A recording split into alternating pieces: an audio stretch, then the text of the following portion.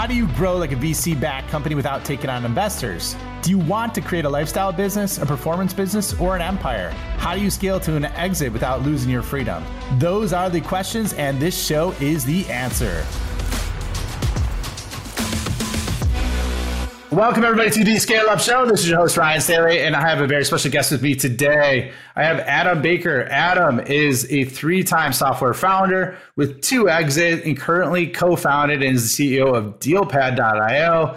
He's had some awesome experience. He's been the CSO at 3 $100 million plus companies. On top of it, a 3-time founder with 2 exits, and has worked at companies like Salesforce and Intuit. Adam, welcome, man. Happy to have you on the show, dude. Thanks, Ryan. It's great to be here. I'm excited to have a fellow enterprise sales brethren on the show. We are few and far between. I have a lot of technical founders. I have a lot of product founders, but there's not a lot of enterprise sales background founders. So super excited to mix it up with you today, man, and just pick your brain and see how you've kind of evolved to this point. But before we do that real quick, I want to do a real quick revenue rundown so we understand kind of where you're at in the stage of the journey of building out your company. And so where are you guys at in terms of your ARR? So we're about 1.6 million. Nice. Congratulations, man. And how long have you been around for? Just over a year. Okay. Fantastic. That's fantastic for a year. What's your primary go-to-market strategy for growing the company? It's being very specific and very intentional about who we speak to. So we've spent a lot of time testing out our ICP and our ideal buyers. We've narrowed it down, so we're very intentional about who we want to sell to, who we want to work with, who we can really make successful.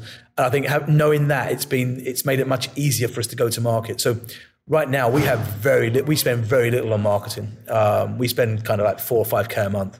Wow. We do most of our work on LinkedIn because that's where our buyers are. But it's kind of intentional outreach and talking to the right people, and helping them through the kind of understanding what their pains are, and because we've got very specific pains that we work to, and really trying to kind of help them understand if they have that pain, and if they do, then how we can help, and it makes a big difference. So we're applying kind of the enterprise sales methodology through our own process. Okay, excellent. And you said LinkedIn. Do you do more content creation? Does your team do more content, or more like direct messaging with questions or emails? Yeah, hardly any of that. If you look at our LinkedIn, to be honest, we do a lot more with it. We don't post hardly anywhere near enough.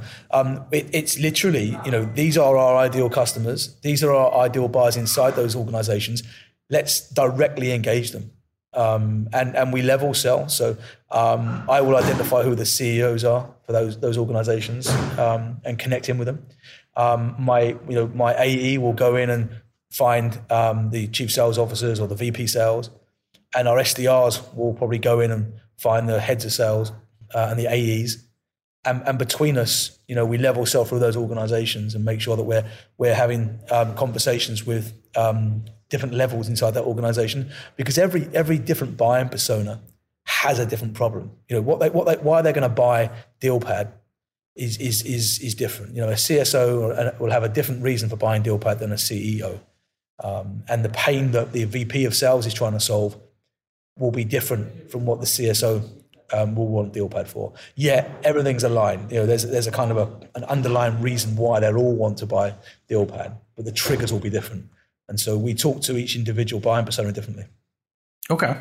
Well, I want to get into that in 1 second, just real quick. But as a follow-up, because it sounds like you got a pretty solid, basic plan in terms of executing on LinkedIn. I guess, how did you mentioned your ICP, you whittled that down, so it made it much, much simpler. How did you interrogate your ICP on the front end to have such swift and fast results? So I've been in the buyer's seat. So I've been the buyer. So I know what pains we're solving. And it was more about the size of the organization that we thought would really need us. And so we tested out that a lot. And we had our hypotheses that we tested. And it was until the point we got repeatability in terms of the deals we were closing.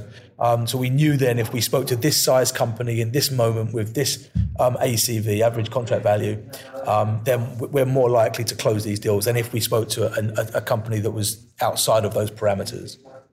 Okay, that makes a lot of sense. And going through your solution, so walk us through in a couple sentences like what your solution does exactly, because I'm sure everyone, you the listeners, are interested in hearing that right now. Yeah, of course. So before I do that, let me just explain to you a little bit about the problem of enterprise sales. So if I'm selling to Procter & Gamble, I have 20 plus stakeholders that I need to influence to get that deal closed. Mm-hmm. I may only need to meet them once, but if I don't, it's going to kill the deal. So take for example, I need to integrate DealPad into Oracle in Procter & Gamble. To find the person that looks after the Oracle integration is massively painful. To get access to them and get them engaged in a process is even more difficult. Now extrapolate that across 20 of the other stakeholders for data, compliance, IT, security. It's a minefield for an enterprise salesperson. And DealPad fixes that problem by enabling the buying team to invite each other in. So no longer do I need to know who these people are and where they sit. I now empower my buying team to bring them into the process when they're ready. And we do that by building mutual two-way buying experiences. So rather than me pushing a sales process to my buying team, I'm now partnering with them through the process, and it becomes the differentiator.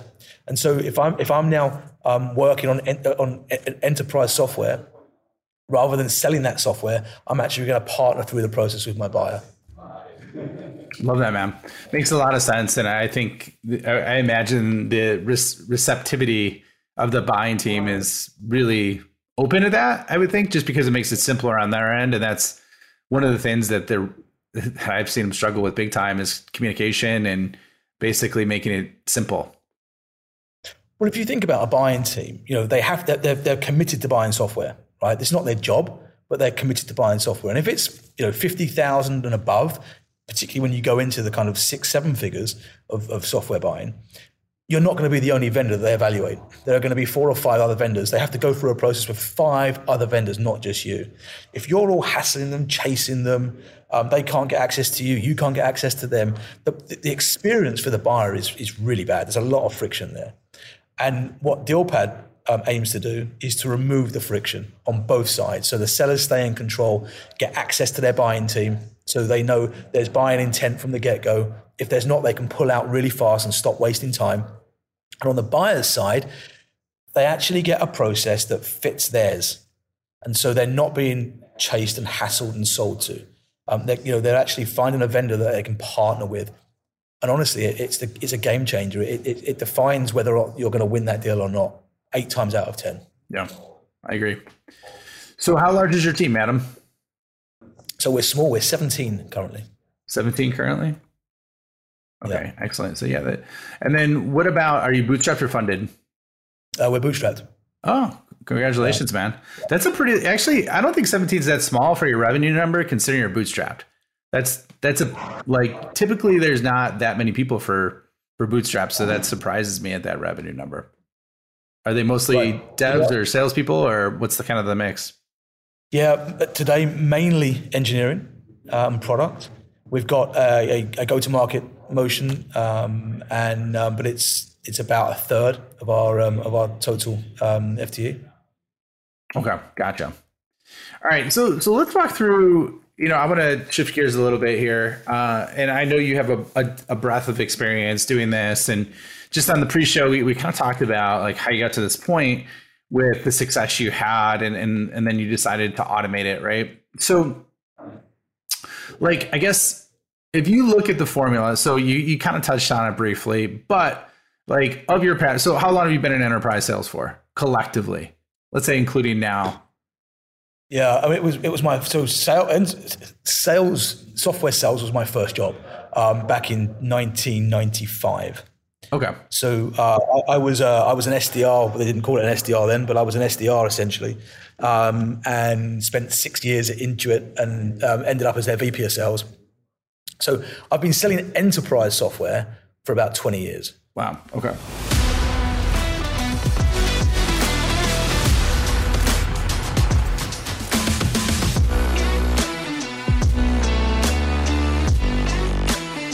Hello, this is Ryan here. Real quick, if you are enjoying this episode, please hit the subscribe button and leave a comment or review. If you want more help or just want to learn more about what the top SaaS CEOs and founders are doing, check out my website at www.ryanstaley.io. Join my newsletter, check out other free content resources I have there, and let me know if you want to scale your business. Now back to the episode.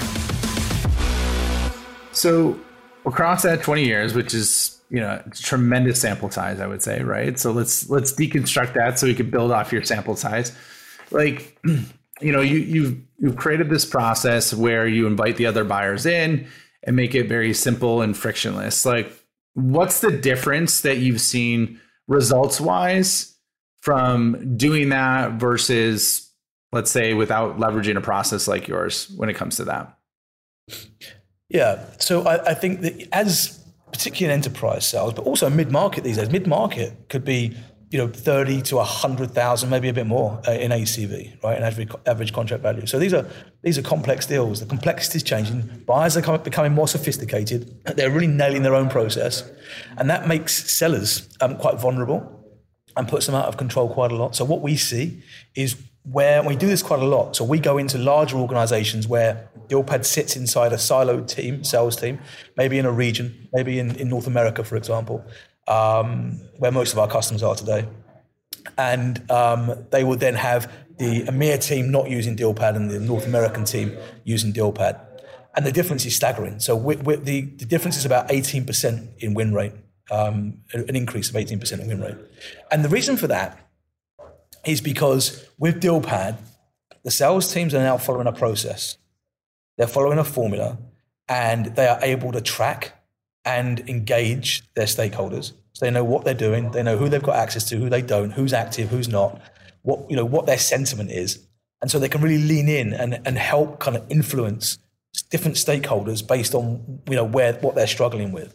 A great example with DealPad is that we had a buying team. A deal we were working on a few months ago, and we could see there was somebody in that buying team that was really struggling to see where DealPad fit, and so they couldn't understand our value prop well enough, and we could see it from how they were engaging and what they were consuming inside our buying space, inside DealPad, and we helped them understand what our value prop was. They got comfortable with it, and we closed the deal.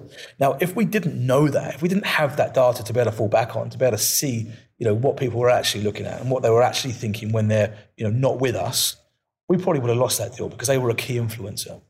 And it's having that capability to be able to, understand what your buyers are doing, understand if you've got access to everybody you need to get that deal closed, and then going through the process with that buyer and partnering with them.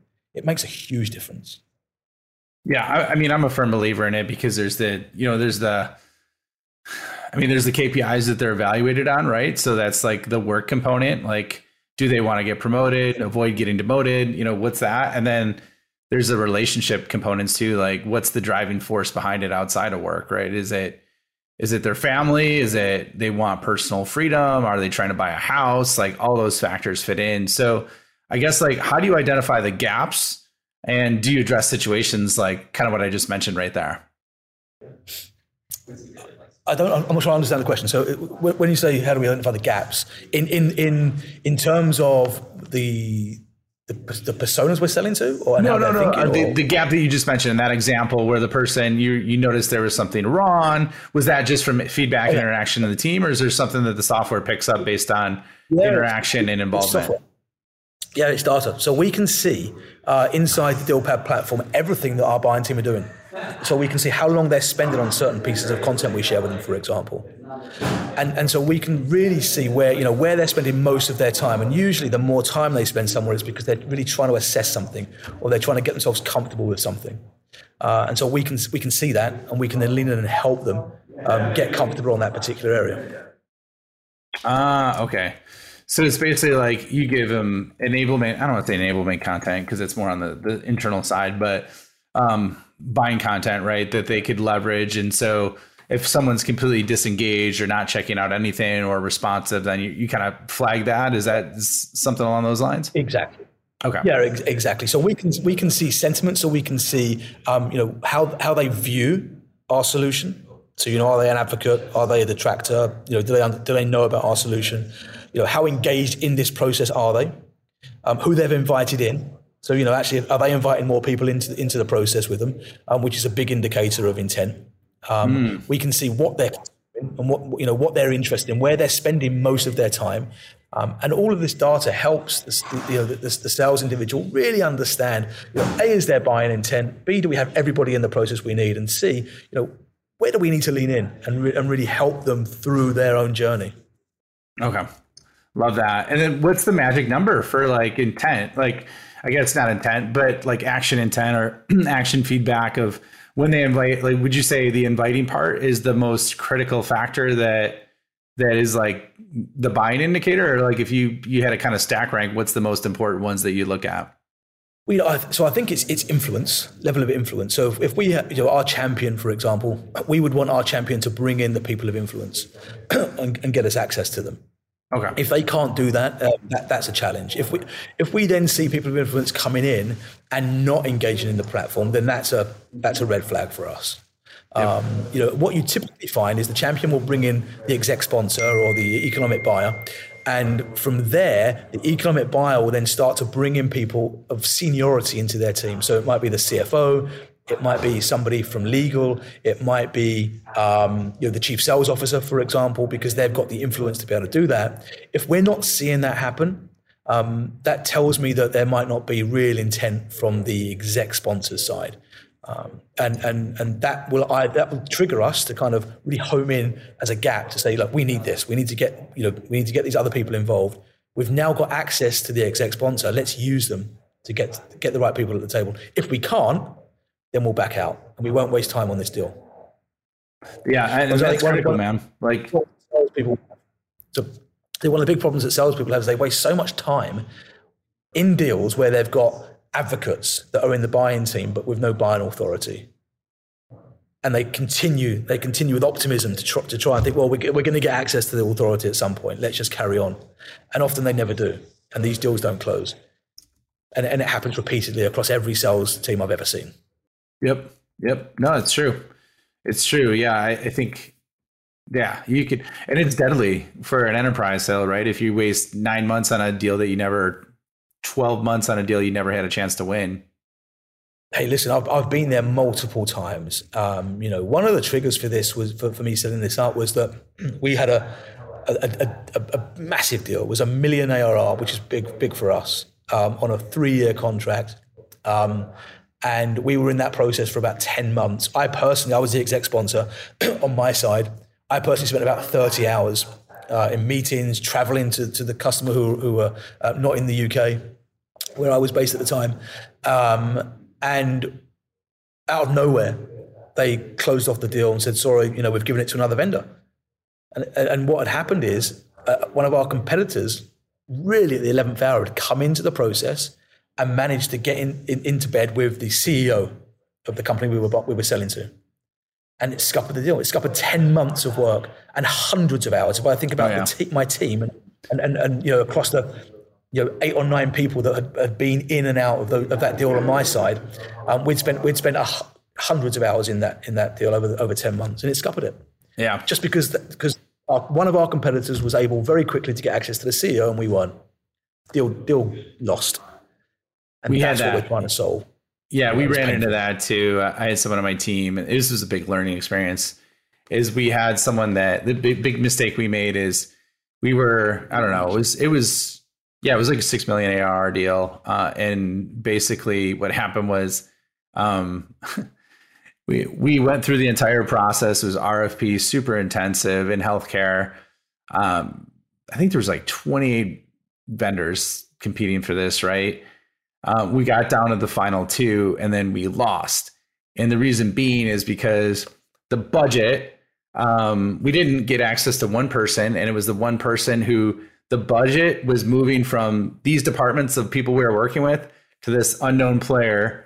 It was never disclosed in any of the process or anything like that, right? But we didn't have access to them, so the competitor did, right? And they built a relationship with them, and so anyways, it was a hard learning experience. I think one of the big problems, particularly in enterprise, where you've got a matrix of stakeholders is they don't really understand their process very well. Never. They don't understand what they're going to go through. And it's almost the kind of intangible things like, oh, I didn't realize there was a committee meeting that sits every quarter. Yep. And so now we've got to wait another 3 months before we can get this signed off. Or, oh, I didn't realize we had to put out a business plan to show that committee. That's going to take us another 3 weeks. And it's almost these intangible things that sales people often don't think about naturally. That when you go through a process with your buying team very early on, you start to uncover what this process looks like on both sides, and you align on it. I don't know a sales team today, outside of the ones that are using DealPad, that don't use optimism and intuition to forecast a deal. And that's like any sales organization. Well, it is, right? And the challenge I've got with that is you'll say this is going to close on the 20th of February because of X, Y, and Z reasons. Now, whatever X, Y, and Z reasons are, 99% of the time, they're not aligned with the buyer. The buyer doesn't even know the 20th of February is a close date. So, they're not, so you're literally shooting for a close date. The whole business aligns to it. They expect to get the revenue in. But the buyer, the actual one entity that you need to align on this, doesn't even know about it. And it's almost crazy that we're in 2023, and we're still doing that on big enterprise sales deals. And that's one of the problems that DealPad solves. It eliminates all of that unknown, all of that uncertainty. Yeah. No, it's true, man. It's true. So, and it sounds like a great solution. So let's shift gears a little bit here, right? So, you've had your two-time, let me take a step back. So you're a two-time founder, right? You had a couple exits and you've been in the startup SaaS space for a long time, right? So how did you validate the idea that you needed to create another company out of this when you were just, most recently a VP of sales? Yeah. So when I exited my last company, it was 2014. I took some time out, made some investments, and didn't plan to start another company. And then I fell into a chief sales officer role. And in that role, I implemented my process that I've used for many years to help get buyers to the table and build this kind of partnership through the process. And it was partly Excel, and it was partly kind of documentation and just a training process. And when I left that organization in 2020, I had about 70 salespeople globally. The incoming chief sales officer that replaced me basically said, look, what on earth are you doing using Excel in 2020? This is insane, and went out and bought software. And over the course of the next 12 months, I had probably half of that sales team reach out to me to say, we wish we could still use your process, and your Excel sheet is better than the software that the company have invested in. And I just thought to myself, do I really want to start another company? Because it's hard work, it's tough, it's stressful. But the timing was right. I think that if you speak to any mid-market enterprise sales team today, they are continually trying to optimize their sales process. They're introducing mutual action plans as part of their process, but 9 out of 10 companies that introduce mutual action plans into customers fall flat because they don't have access to the buying team. And if you don't have access to your buying team, mutual action plans won't work. And so we are bringing software that enables the sellers to get their buying team engaged and then start to use tools like mutual action plans to get the deal closed. And that was the catalyst of it really for me. It was just that there's a big problem here. I've sat in the seat of this problem for many, many years. And I think as software purchasing becomes more sophisticated, sellers need to raise their game, and they need to start to really think about the process they're driving. Yeah. No, I think that makes a lot of sense. And I mean, it's a great validation point when you have that many of your old team coming back to you. So what would you say is the biggest challenge in building a software company? Because you've done it multiple times, and There's obviously lots of ups and downs. What do you see are the biggest challenges? Honestly, so many. I mean, the barrier to entry is low.